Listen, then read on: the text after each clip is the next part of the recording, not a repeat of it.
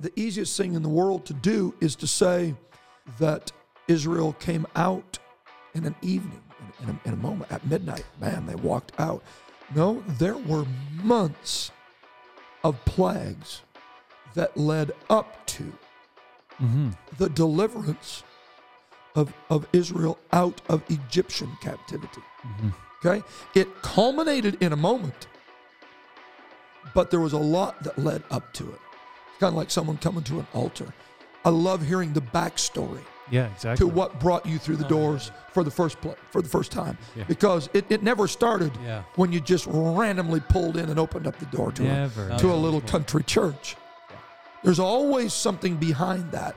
There is a process by which plagues, unfortunate events begin pushing you out of the nest of comfortability and got you wandering, searching. There has to be more meaning to life.